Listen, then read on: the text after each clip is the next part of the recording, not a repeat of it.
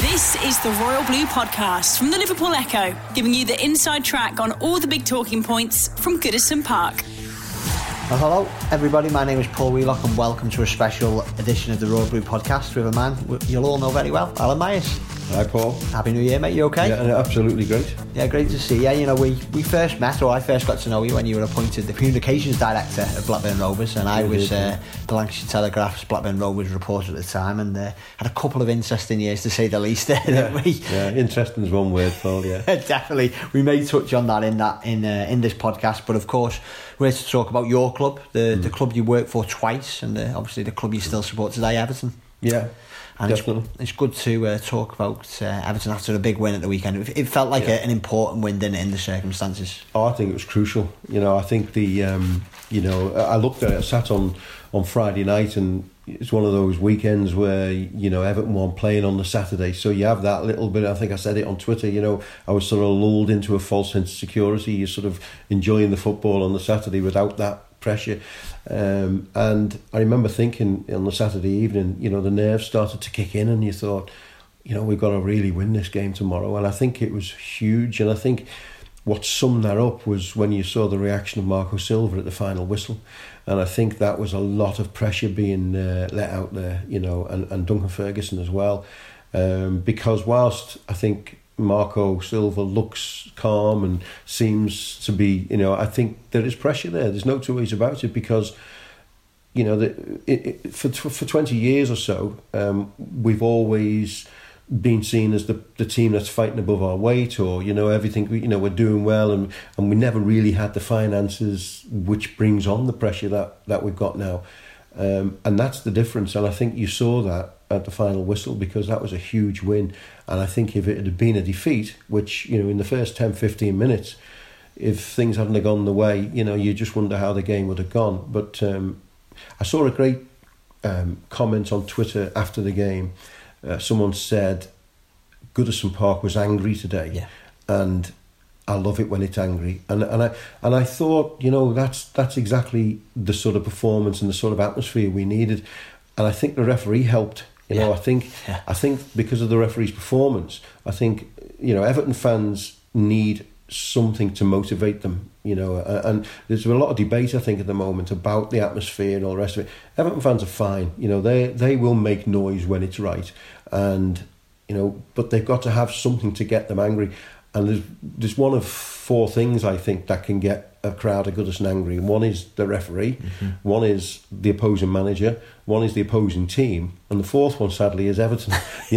And luckily, I think the referee stood up and made himself a little bit of the target, and it got Everton angry, and it got the fans angry, and I think that atmosphere translated onto the pitch, and that's what drove them on. But it was such a crucial win. Such a crucial win. And you mentioned it there, and I know Phil Kirkbride, our Everton FC correspondent, mentioned it in his kind of verdicts after the game. It felt like it's Marco Silva's first Goodison moment, and when you see him at the end there punching the air and grabbing big dunk, Yeah. Do you think that'll be good for him as well going forward? Oh, when I think so. Goodison like that. Yeah, I think so. I don't think the size of the club and the expectation is lost on him. I remember sitting down with him in Portugal, on pre-season. And I remember saying at the time there, he had this focus about him. And I've felt this, and I get challenged quite a lot at times, on Twitter, certainly in the last few weeks, with fans saying, what is it you see about him? And, he didn't do well at Hull, he didn't do well at Watford. And I beg to differ there. Yes, okay, both of them never ended well. But if you look at the way he played in both of those clubs, at times, you can see that he can. And you've seen it at Everton as well in this first part of the season. I think he's learning still, and I think it's a big club, Everton. But I think, as you suggest, that moment, that Everton, to see Goodison Park like that will it almost sort of gets to the core of you, and when you've had one of them nights. I remember a few years ago being there from a Sky point of view when David Moyes. We played Manchester City, we won 1-0, I think it was Darren Gibson goal, and that night was one of those nights where it was raw, it was proper Goodison night, and I think Marco would have felt that on Sunday, and I think you're right, totally right. That will help him immensely. 10th now, back into the top 10. What do you think the club's ambitions are for this season? Because it has been a difficult few years, hasn't it? You know, it almost needs a bit of stability again. Marcel Brands is in, and who I know you're a big fan of. Mm-hmm. Is it almost like Evertonians do have to be patient at the moment, or do you think we need to accelerate that? Listen, it's difficult to tell Everton fans to be patient. Yeah. You know, I've been there, you know, in the 90s. I obviously went back in 2013, and other than probably Newcastle fans, there's no fans in the Premier League who have been more patient than Everton. Yes, we got to cup finals and we got to semi-finals, but you know, not quite actually got there and done it. But they wait and they support, and you know, and this is what worries me slightly over the last few months. We've seen some bad results. I feel that patience is wearing thinner and thinner now each time there's a problem, and I understand that, but football is not that simple. You know, it just can't be remedied overnight, and I think you've got to get. This manager might not be the right manager for Everton. I don't know, but I know that I don't know. Over 6 months or less, you know, whatever it is, 22 games, you can't tell that over that period of time with any manager. You've got to give the manager a couple of years to have a look, and as I say, ultimately, but you've just got to take that risk and say, but give him a chance, you know, let him get a team together. I think the signings that they've made, I say they, you know, Marcel Brands and Marco Silva, I think every one of them, I could argue each one of them, you know, and say they're good signings. I think some of them have got to still come good, but all of them look decent. So I feel it's good. I feel there's a lot of confidence there, and I have no problem with that at all. Marcel Brands, we mentioned him then. He's obviously now on the board of directors as well as being the director of football. It's a new era for Everton, isn't it? You know, this is the first time the club has had someone like him. And what have been your impressions of him? You know, when you've dealt with him or working for Sky. Well, I've interviewed him once, and I have to say, I've said this before, he comes over so confident and so a man who knows what he wants, knows how to get it, which is important. You know, I think we've learned a lot from the last couple of years, and I think this guy is cool, and I don't say that in a dad sort of way. You know, I think he's cool in the real sense of the word. He takes his time and he knows what he wants. He will wait, as we saw with the transfer window in the summer. You know, he almost waited to the last hour to get what he wanted, and I think he was prepared to walk away if that didn't happen. And I think Everton need that now. They've got to. I mean, I think I saw a piece earlier in the week. I don't know if it was in the Echo actually, about him working with Bill Kenwright. You know, and I think that's what I like about Brands. I think he is someone who would work with and see the what's the word? The advantage of working with someone like Bill Kenwright, who's been in the transfer market, in and around there. You know, Bill has a real big reputation in the transfer market as being a really tough negotiator, and I think Brands is clever enough to understand that and take that and use that, you know. And I think that's what I like about him. I think he's got the good of the club instead of the good of himself, you know. And I think in the past we've had people who have been probably a little bit overawed with, you know, either coaches or director of footballs, whatever you want to call them. I think we've had people who it's all been about them and what they think is right rather than what they think is right for the club, and that's what I like about Brands, you know. Tell me if you don't agree, but do you think the club is searching for an on-field identity again? Because Moyes was there for a long period. Then Martinez came in, and in that first season that you were back for, which we'll talk about in a moment, it was clear the kind of football that Everton and he wanted to play, and then he went to Koeman and then Allardyce. Does it need some kind of clear identity again? You know? Oh, I think 100%. Marco, or whoever the manager is, you know, Marco has to create his own identity, create the way he wants to play football, create what's expected in the club, you know, because football's... I remember leaving Everton in 2000, 2001, I can't remember now, I think it was 2001. And when I came back in 2013, the biggest shock of my life was the footballers. Like, you know, I left. You know, when I I've said this before, when I came back, I didn't see footballers, I saw businessmen. I saw these guys who were so on top of what they were doing financially, were so on top of what they were doing publicity-wise, image-wise. When I left, back in 2001, Gaza was still breaking me window wipers off my car, and people were throwing buckets of water over each other, and that was, a player was just a player at that point, whereas now it's a very different environment, and it's such a more difficult place to manage, as Marco Silva. So he's got to stamp his authority there. He's got to stamp his way of working, how people understand him, and that can't be done over 22 games. It takes time. But I think you're right. I think I'll never forget the first away match. It might have been the first game, I don't know, but was away at Norwich City with Roberto. The 2-2, wasn't it? Yeah, and I've never been so terrified in all my life as an Evertonian watching us pass the ball around, because we'd had 11 years or whatever, and there's no, I don't mean to disrespect David Moyes in any way, shape, or form. He got the best out of playing a different way, but I'll never think, oh my, what is he doing? We were passing it around at the back. I'm thinking, don't just get it forward, and it took weeks really to start to understand, and even the players took time to understand that this was another way of playing, and I think when you look back at teams, going back to what they used to call the school of science, that's how Everton played, and they did play football, so I think we've got to get back to that sort of identity of playing good football, and I think it's down to Marco Silva to do that. You mentioned that season. You came back for the second time, didn't you, in the summer of 2013? Yeah. I certainly remember it really well. It seemed a summer of massive change after so long under David Moyes, new manager. There was the badge fiasco, if that's the right way to put it, that you had to deal with. It was a fiasco. New players, wasn't it, around the transfer deadline? Really exciting transfer deadline day. Must have been like being thrown into the deep end there. I know you knew the club inside out already, but as you said, it was a different club you went back to. It was incredible. I think that's part of one of the reasons probably I ended up going when I did, because it was like a whirlwind. It was. I left. I couldn't leave Sky until August the 1st, until they had the thing called 92. Sorry, August 31st, I think it was 92 Live.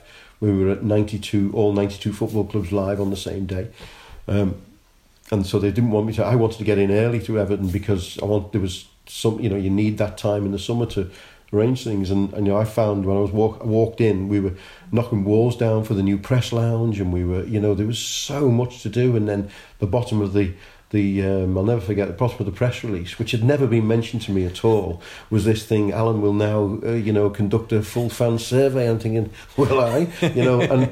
But that was a pleasure to do. I mean, it was great. It was hard work, and it was really like tiresome at times, that whole thing.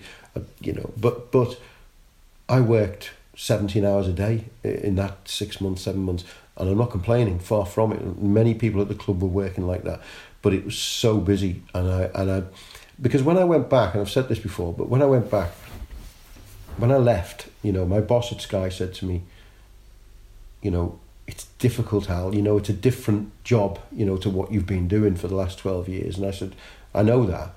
But I said, but I want to go and be something different. I don't want to go and just be a press officer who goes and gives statements out and, all the things that press officers do, a communications guy, whatever they call them now.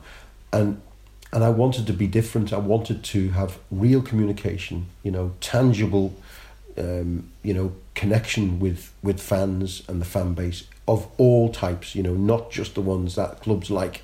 I wanted to speak to every, when I went back, there was a thing called the Blue Union, who we all know about, and I was told, we can't speak to them, and I said, well, I'm sorry, but I'm going to speak to whoever I feel is right, until someone does something to me to stop me from talking, and I will do that if people disrespect the position or don't do the, don't deal with you in a fair way. So, but I wanted to speak to every Evertonian, whoever, and because people say, why don't you get fed up with the moaning of Evertonians? But I don't see it that way. I see it as passion, and it sounds cheesy, but I definitely do, because that's where it all comes from. People don't moan because they moan. People moan because they care, and the day people stop moaning, will be the day we're in trouble, you know, and I've always said that. So I wanted to be very different, and I just didn't have time to think, you know. It was so hands-on and full-on, and what it, you know, helped immensely, but in some ways didn't help, was the success we were having. You know, we were winning. We were going to Manchester United and winning. We were going to Arsenal and getting a really credible draw. Great game there. that the 1-1, wasn't it? You know, and we possibly could have won it. You know, and the performances were great. You know, Roberto was brilliant. You know, we had the Christmas where we had the video of all the staff together, and you know, and it was a lovely feeling, and you just felt that we were people coming up to me in the street saying, we really enjoy the club, and you know, and that was great, and but it was literally non-stop for 7 months. You know, I remember Dave Prentice actually wrote in the Echo when I'd gone that he felt maybe I'd tried to do too much, you know, at once, and probably a little bit of truth in that. But I couldn't have done it any differently. If I go back tomorrow, I wouldn't have done it any differently, you know. So I remember I was covering Blackburn at the time. We'll get on to Blackburn in a moment, but it came as a shock when it came out that you were leaving the club, because it seemed that before you went in there was there were fans who thought that Everton didn't communicate well enough, but certainly by the time you did leave, that was certainly not the case, and it seemed like everything was going well off the field and on it. You know, there were problems when you went there, like we were talking about the badge, which everyone knows about, but that had been overcome. The football was great, everyone was happy. So I suppose it begs the question, it must have come, it came as a shock to supporters and journalists. Did you have to think long and hard about your decision? All came to a shock for me. Don't worry about that. Was it something you've been thinking about for a long time? No.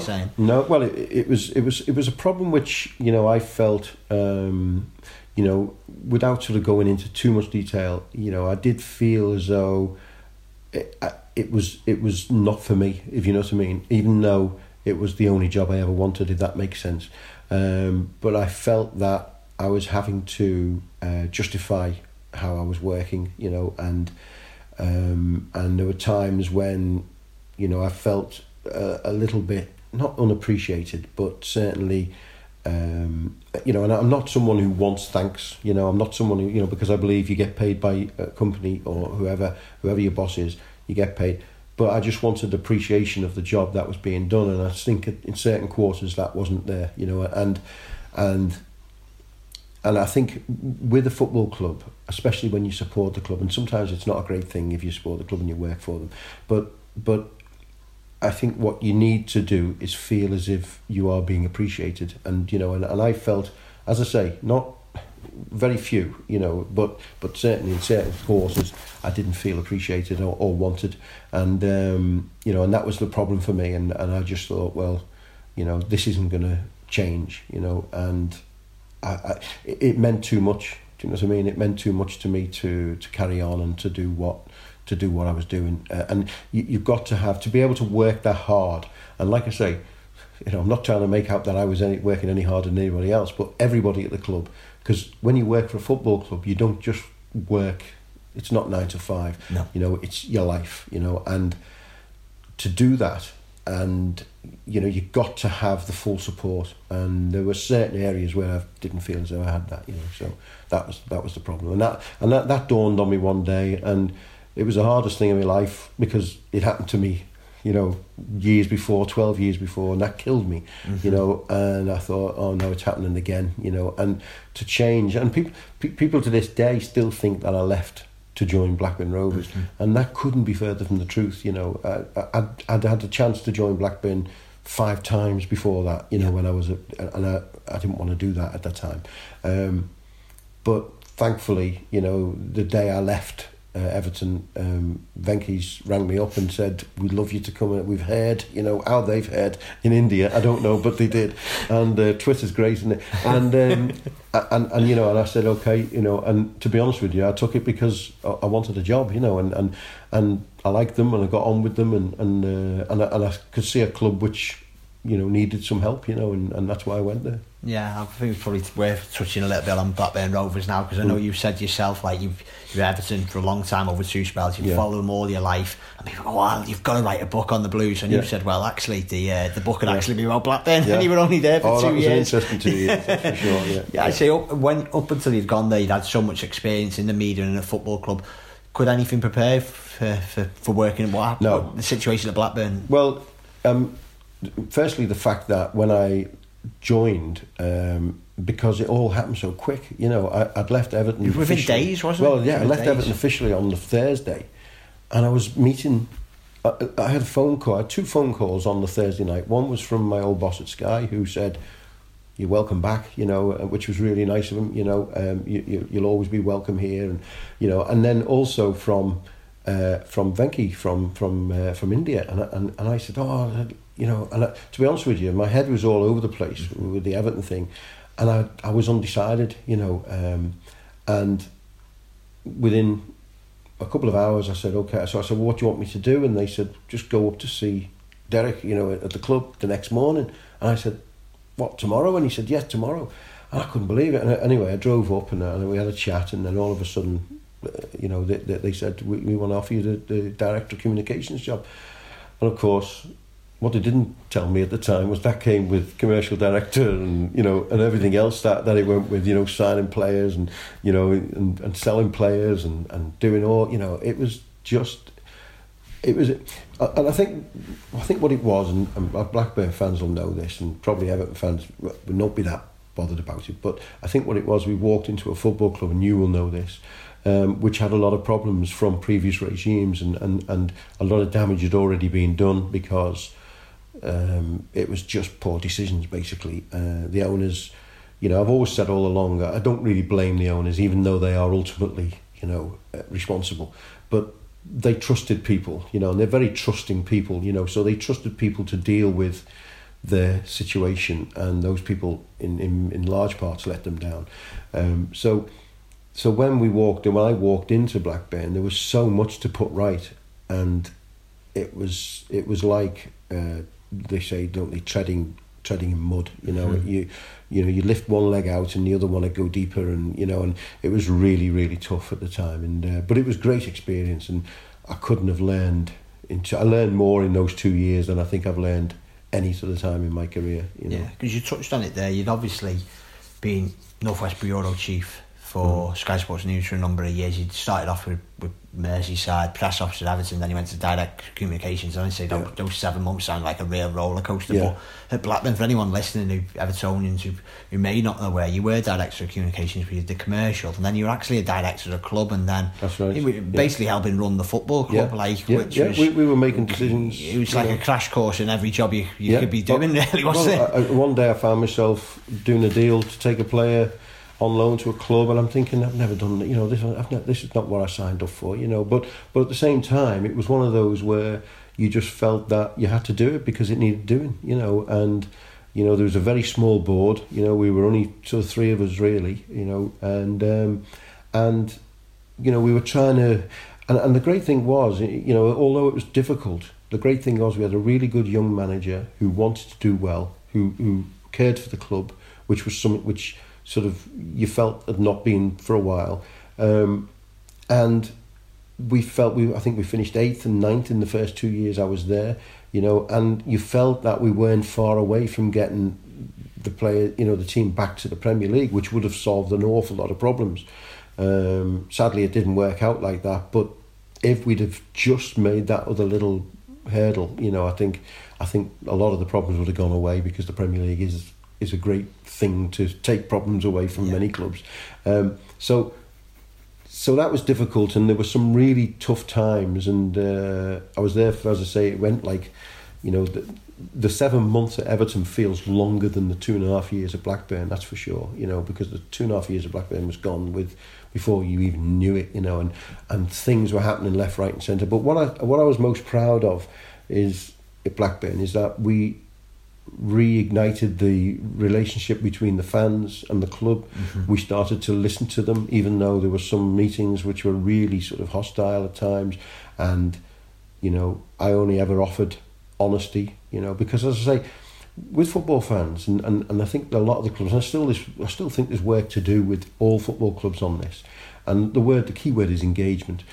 And I think many clubs do many things right, none more than Everton. Everton do a fantastic job in many ways, but I think where clubs, all of them, still need to to realise what they have to do is to really communicate on a level with a fan, because fans, whether they know it or not, or like it or not, they want you to lead their club. They want you to run their club. They don't want to run the club. You know, they think they might, but they don't. Yeah. They want to see leadership. They want to see you letting them know what's going on. And it's so simple to do. They just want to be talked to as human beings, you know, and not as customers or as, you know, a commodity, you know, or as, you know, a way of an income, you know, because in large parts they're not now really, you know, they're a small part of the income of football clubs. So it's very simple, I think, to have that connection. And I would sit around the table in Blackburn's in the boardroom, the old boardroom at Ewood Park, and we would have them in. We'd have tea and coffee and biscuits, and we'd just talk Blackburn, talk football, and they appreciated it, you know. And there were times when we had to say no to them and say, well, no, that's wrong, you know, you're wrong. But at least they had it explained, you know, even though they didn't agree with it, you know. So it was a hard time, but it was also really sort of enlightening, you know, on how to get. I really saw the nuts and bolts of a football club, you know, with that. And I saw everything about it, you know. We had some funny moments, you know. I remember me and Gary Bowyer, that we were stood in Pune in India with no shoes or socks on in the temple, you know, which Venki's own. It's a lovely place, lovely, fantastic place to go to, and you know, we just looked at each other and we had that look of, you know, and we had the new shirt with us, and we took it in and it was blessed by the temple, you know, priests and stuff, and we brought it back and lost the first 5 games. And I said to Gary, that worked well, you know. And, you know, so you have those moments where you look back and think, you know, football's a mad world, you know. But it was an interesting time, that's for sure. The Royal Blue Podcast from the Liverpool Echo. The Royal Blue Podcast from the Liverpool Echo. Yeah, you talked about there where you were negotiating loan deals, big money deals, weren't they? Mm. Certainly in some January transfer windows. You've seen the January transfer window, which we're in now from all possible angles. Yeah. Director of communications, director of football club, reporter. What's it like being on the inside when you see these big deals going down? Well, I have seen it from your right. I mean, I was stood outside Finch Farm for 16 hours once, when the only person that came through the door was a young lad called John Stones, who everyone said, "Ooh," you know, because I think they signed him for something like £1 million down. I'll never forget the Wigan press officer ringing me up saying, "Why are you saying that he's joining Everton? He's coming to Wigan." And I said, "Well, you know, that might be the case, but he's just driven past me and gone into Finch Farm," you know, because Roberto was the manager of Wigan at the time, and David Moyes had done that deal. You know, it was a great deal. And then, of course, a few years later, he goes for 50 million quid. So. But I think from the inside, from being as a director, it's a crazy time, you know, and it's everything that fans think it is. It's true, you know.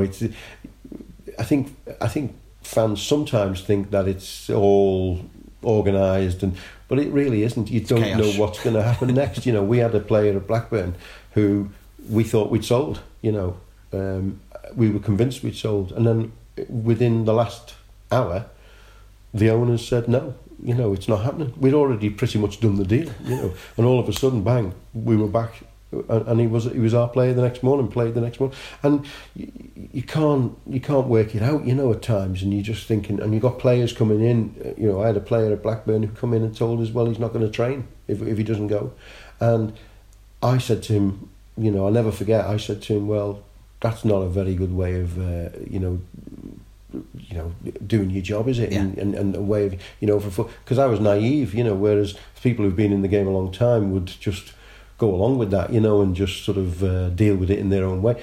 But I was like almost confrontational with them, you know, and saying, well, you know, because I was talking almost as a fan because I'd never done it before, and you can't believe that someone would say that, you know. And as it turns out, he ended up going, but it was a real eye opener, you know, and it's a difficult business. Anyone who thinks signing players or selling players, for that matter, is easy are kidding themselves. It's a really, really difficult. And people say to me, you know, why do Everton take so long to do a deal?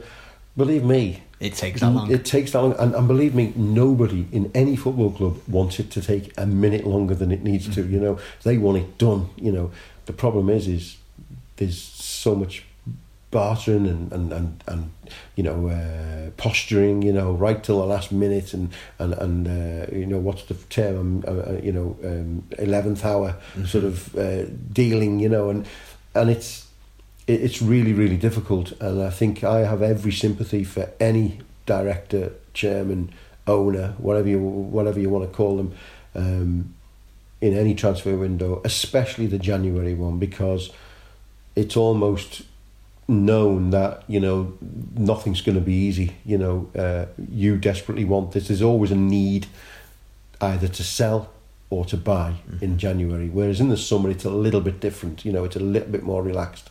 There's more time for a start, but in the January one, there's that clock ticking, and you know, we see it on the corner of the screen on Sky Sports News. You know, and that clock is ticking, and that's ticking in the heads of every director and every manager, and you know, I'm pleased with the summer one. Now it finishes before the season starts. I was very much an advocate of that, but certainly this January window, it's not easy, you know, and I get asked every day, as you know, who are we going to sign? Are we going to sign it? You know, and the bottom line is I think people will just do it. The way for any Everton fan or Blackburn fan for that matter to understand it is that managers, coaches, director of footballs, chairman, owners will do whatever they can to do the right thing. Roberto Martinez actually used to have a great phrase. He used to say, as long as you finish a transfer window stronger than you start it, you've done okay. You know, and that's a really good gauge to work on. You know, it can mean that you get rid of players and you don't bring any in, but you can still be stronger. You know, and the other way around as well. You know, and I think that was a really sensible way of looking at it. You know, certainly in the first year when I was there in the 7 months, that we definitely were stronger at the end of that transfer window. I have to ask you about that first summer one. You know, it's probably one of the best transfer deadline days it was for Evertonians probably in a number of years. Barry coming in, Lukaku coming in, McCarthy coming in, Fellaini going out. Obviously around the time of Baines as well being linked with United. You just shed a bit of light on that for well, Blues. It was mad. I mean, the Baines it was your Fellaini first thing, one back as well. It was, wasn't it? I mean, and the Baines Fellaini thing, and of course then I had all the knowledge of all the transfer windows I'd been involved in down the years with Sky, you see. So it was a bit different for me, and I was able to see the other side of it. So I was a lot more, from when I was there in the 90s, I was a lot more educated, a lot more wiser, you know, in how to deal with the transfer window. And I remember the situation over Bainesy and Fellaini, and I knew pretty much quite early on that Baines was going nowhere. I never really had that same guarantees with Fellaini, but I knew that Baines was going nowhere, and I think he knew that as well. And I think the great thing was how professional he was and the way he handled himself at that time, and that was really crucial for him, because as we've seen, he went on and he's what a player he's been. What a player he's been, and now that affection now, even though he's out the team, is still there and will always be there, because like I say, you know, there's no two ways about it. If Manchester United come calling for you, you will have your head turned. I don't care what player you are. And he was so professional at that time. I remember we were away at Cardiff in the first game, I think it was, our first away game. No, it couldn't have been, because it must have been the first away game of the window. And he just conducted himself so well that day, you know, when there was a lot of pressure on him, because there's a story out saying that he'd sort of wanted to go and all the rest of it. So that was good in a way. And I remember Man United put this offer in for both players. I think it was something like 26 million for both players, which was what we would have wanted for one, as we got in the end with Fellaini, and 27. And I remember I wrote a press release, you know, and sent it down to the chairman, and he said, well, it was a bit harsh, that, you know. It wasn't your typical press release, was it? A bit harsh, that, you know. He said, it's a bit harsh, you know. And I said, well, I'm sorry, but we've got to put a market down here. I don't care whether it's Manchester United or anybody else. We've got to say what we are, and we're not happy with it. So we changed it slightly. We downgraded it a little bit. But I think I put something out like about that it being a derisory and insulting. Oh, I was going to say insulting, and then we changed it to derisory and whatever offer. And I remember the fans ringing me up, or certain fans coming to me in the street saying, "Oh, you know, we stood up to the," and I think that's what you've got to do is you've got to be strong as a press officer. You've got to be strong as a club, and how you communicate at those times. Because that's what that's what people see. And so that window, though, the funniest part of that window was that because I had already a holiday booked before I joined the club, I had a flight at 9:00 on that night, and I knew all these players were supposed to be coming in, so I had tweeted in the day, busy, busy, busy, which got the Everton fans. I didn't realise. I didn't realise what it would do. So, but I wasn't too bothered because we knew we were probably getting Lukaku. We thought we were getting McCarthy. Barry was an additional one, and there was a few, and that was great. And then about 5:00 in the evening, I'm getting ready. I'm getting myself sorted because I knew I had to get up to the airport for like sort of 6, 7ish. So, and then next minute, the chief exec come up to me and he said, it's not good. So I said, what do you mean? So he said, well, Lukaku looks like he's going to West Brom. Barry might not be coming now. McCarthy, we don't know about. And I was like, oh my God, and I had to leave. I said, well, I've got to go now. And okay, and I was terrified, because I had all these Everton fans saying, oh, fantastic, it was hilarious. So I got on a flight, it was over to Dubai. I was going on, and as I said, I'd had this holiday booked for weeks, months, and then I got on the plane. I've never been so sick getting on a plane. The flight was ruined for me, because I was gutted, because I thought, oh no.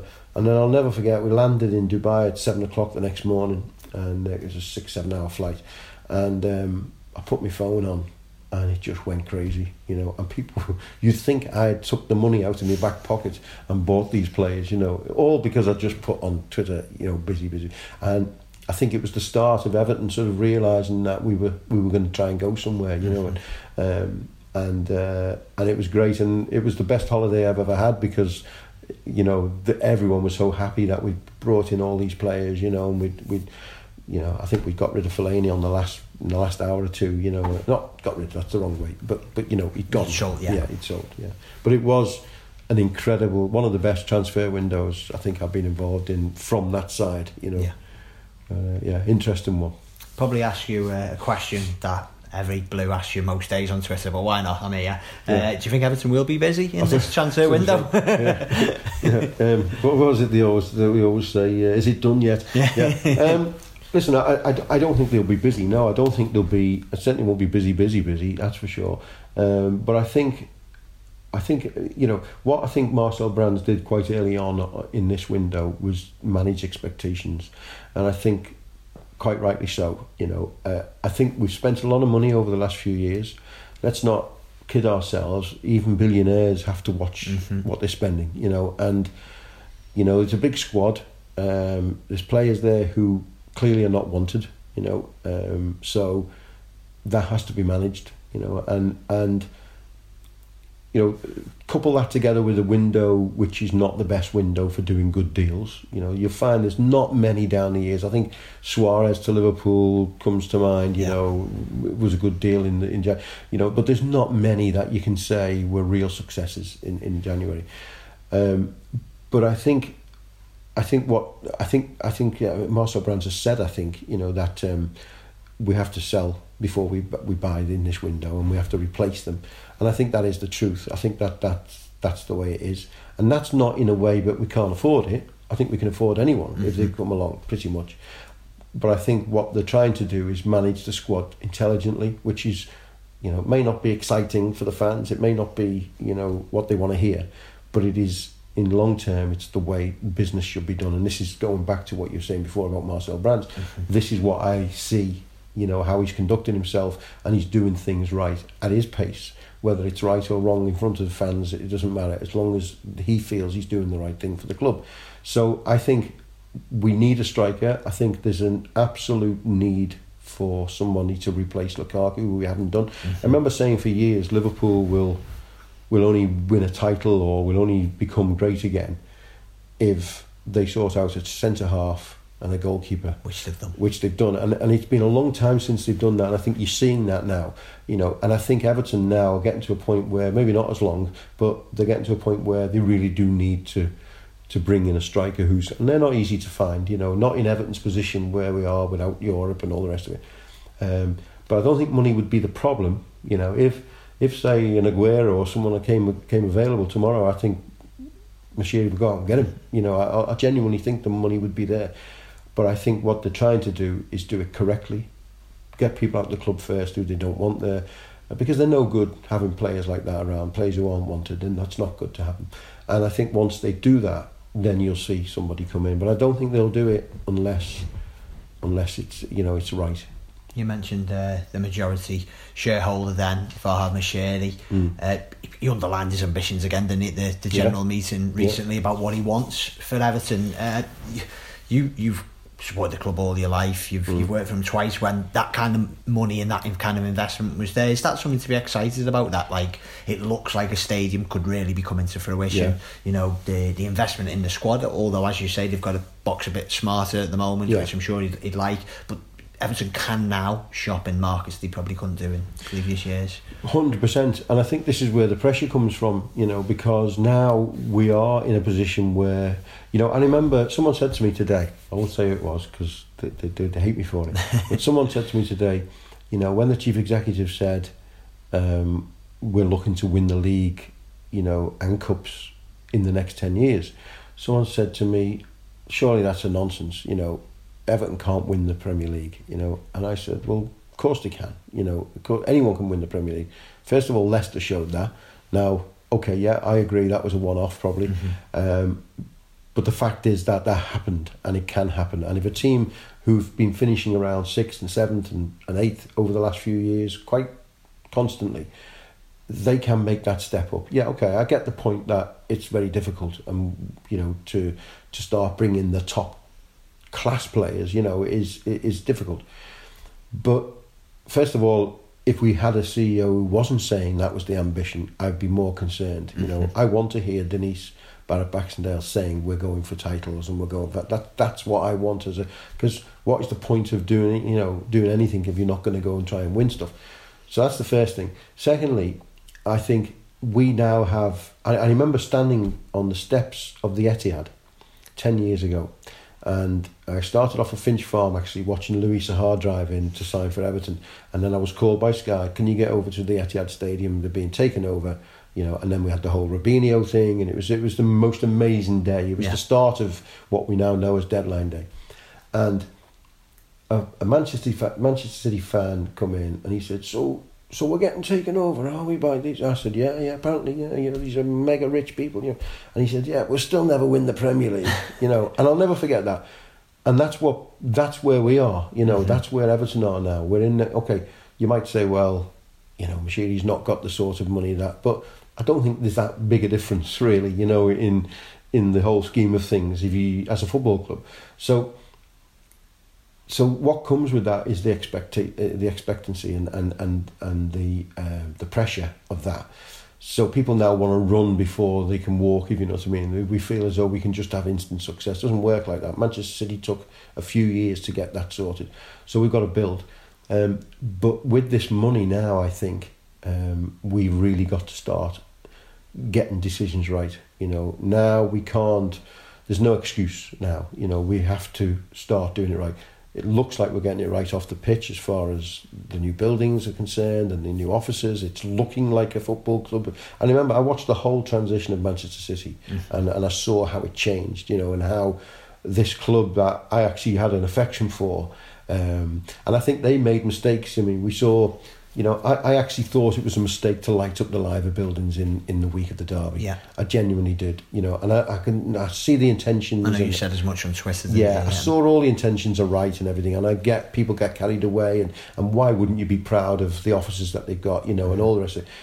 But I just felt that, hang on a minute, you know, listen, Liverpool, whether we like it or not, they're a better team at the moment, you know, and you have to respect that, you know, and I just think start talking on the pitch first before we talk about. And it likened to me when Manchester City put the big sign with Carlos Tevez saying "Welcome to Manchester," and they poke fun at Manchester United, who were a massive club, still are a massive club, and I think City went through that learning sort of phase to be a big club, you know, and I think Everton are going through that now, and Everton have to be careful. And I think people at Everton are sensible enough and know enough to know.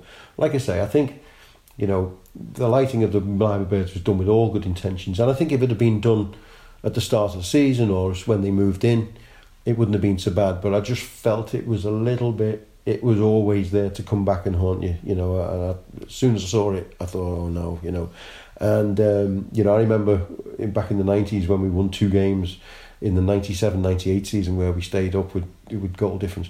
You know, I remember winning 2 games, I think it was against Chelsea and Liverpool possibly, and the commercial department did a video saying turning the corner, you know. Well, we did turn the corner, but it was down towards the bottom of the league, you know. And you've just got in football, don't ever think, you know, you've cracked it, never think that. And I think, you know, with Moshiri now, we've got the opportunity, and everyone at the club sees this, you know, we've got the opportunity to make the club look good, have the best, you know, when it comes to, you know, you can see by the fact that we're bringing in players from Barcelona, you know, before we weren't doing that, you know, and now that's no one's fault, you know. There was always, I went to interview Bill Kenwright on a number of occasions where he always said to me, Al, we need a billionaire, you know, and he was never shy of that, you know, and he you know, and did what he could as far as his limitations were, but he recognised that, you know, millionaires are no good in football now. It's got to be billionaires, and I think that's what we've got. But the expectations are there now, and Moshiri knows that. I think sometimes a little bit gung-ho when he starts talking, and everyone sort of holds their breath a little bit on what he's going to say. And someone asked me tonight, who do you think he was saying it's not good enough to? The manager? And I said, I think he's saying to everybody. Mm-hmm. You know, he's put in all this money, and quite frankly, 11th, which is where we were, I think at the time, was not good enough. Yeah. And it's as simple as that. It's not having a go at anyone. It's just telling people. And do we really need to know that? You know, I mean, you know, is that a shock? No, it's not. You know, it's not good enough. You know, and I think I'd much rather have a chairman or an owner who would say that rather than not say it. You know, because it's the truth. And people. I'm not suggesting the win on Sunday was to do with that, but you saw, as we said before, you know, you saw the pressure ease because Marco Silva realises that the boss wants better, you know, mm-hmm. and I think that's a good thing for Everton. Just before we wrap up, I've got to ask you about the stadium, because is this a really vital part in Everton's history? And it's crazy to think about that with all the years of history that the club has got, but is this absolutely crucial that this one comes off? Because so many years ago, Kingstock looked like the place that the club was going to call home. It didn't come off. There's been other attempts or other ventures that haven't worked. But is this everything? Bramley-Moore on the banks of the Royal Mersey in the city centre? Yeah, what I would say is, first of all, I mean, site-wise and everything, you wouldn't want anything else. You know,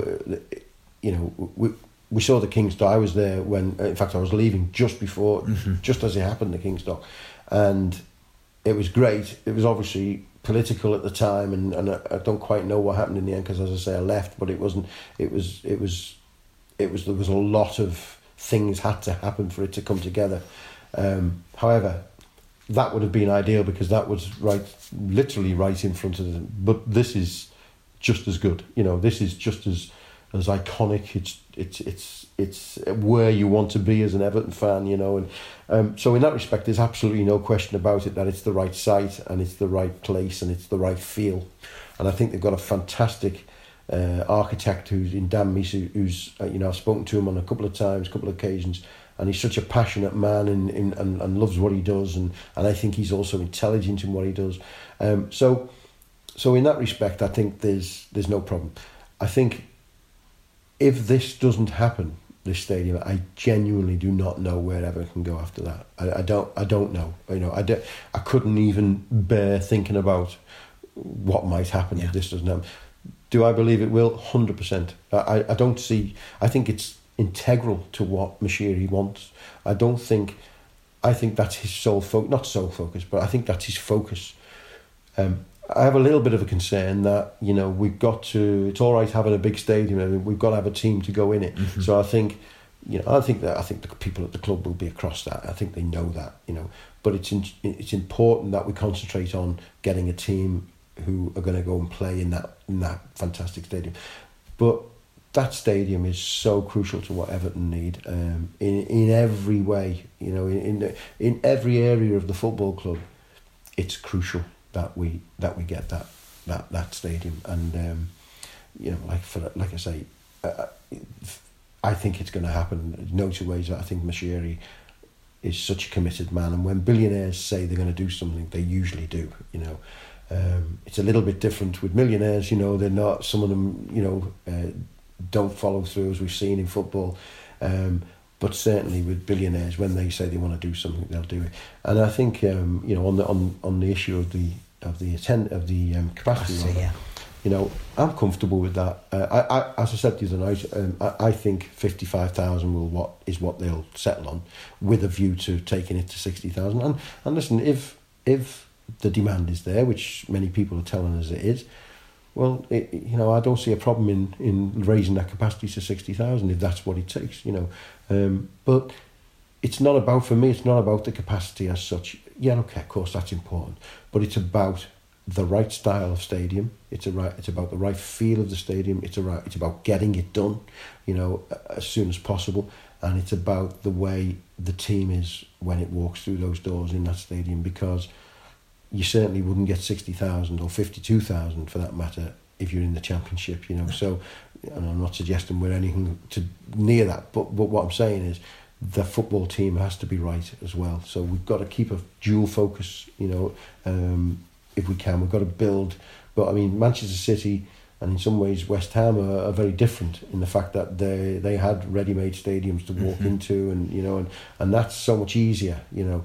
As Arsenal saw with building the Emirates, you know, as Tottenham have seen, you know, and in fairness to Tottenham, they're doing it. In fairness to Arsenal, they did it. They did have a few blips over the time. But they stayed in that top four. But they stayed in that sort of top six, top four, top six. And I think that's important that Everton keep, at the very least, keep where we are now. You know, in the sort of, when I say now, I don't mean literally now. I mean in the last few years where we've teetered around the 7th, 6th, and you know, and I think we've got to stay in that sort of ballpark, if not get better, you know, and be ready to go when that opens. Just a final one throughout this conversation, throughout the podcast, you've used the term we, because it is your club, Everton. You've worked for them twice before, and I know fans do ask you quite a lot, do you ever see yourself going back to Everton? I know you're back working for Sky again now, or no, I don't think so. I think my time is gone. I think if you know, listen, I love the club, and I don't think anyone could, you know, would deny that. And I only ever want the best, and I appreciate the people, but the fact of the matter is, you know, I chose to leave, and that's it really. And you know, I wish everybody there every bit of luck and all the best at any time, and I'll always be available to help and offer any help I could do. They may not need it, I'm sure they don't, but you know, but do I see? No, I don't think there's an appetite for that, and I don't think, you know, and I think sometimes you just have to accept that your time has been and it's gone, and but you know, it doesn't matter to me in a sense, because I'll always be an Evertonian, you know, if that makes sense. You know, I was many years, but when Mrs. McGee, my neighbour across the road, who gave me my first ticket to go to a reserve match, you know, and my 5 brothers and my father was staunch Liverpudlians, you know, I went to watch Everton reserves, you know, and nothing's changed from that day.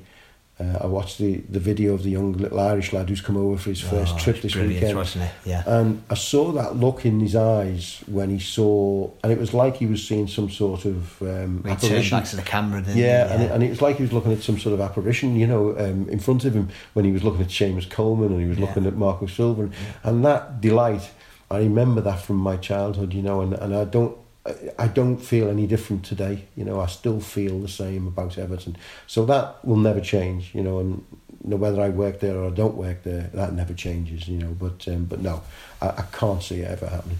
Alan, thanks very much for your time, mate. Been good. You've been listening to the Royal Blue podcast from the Liverpool Echo.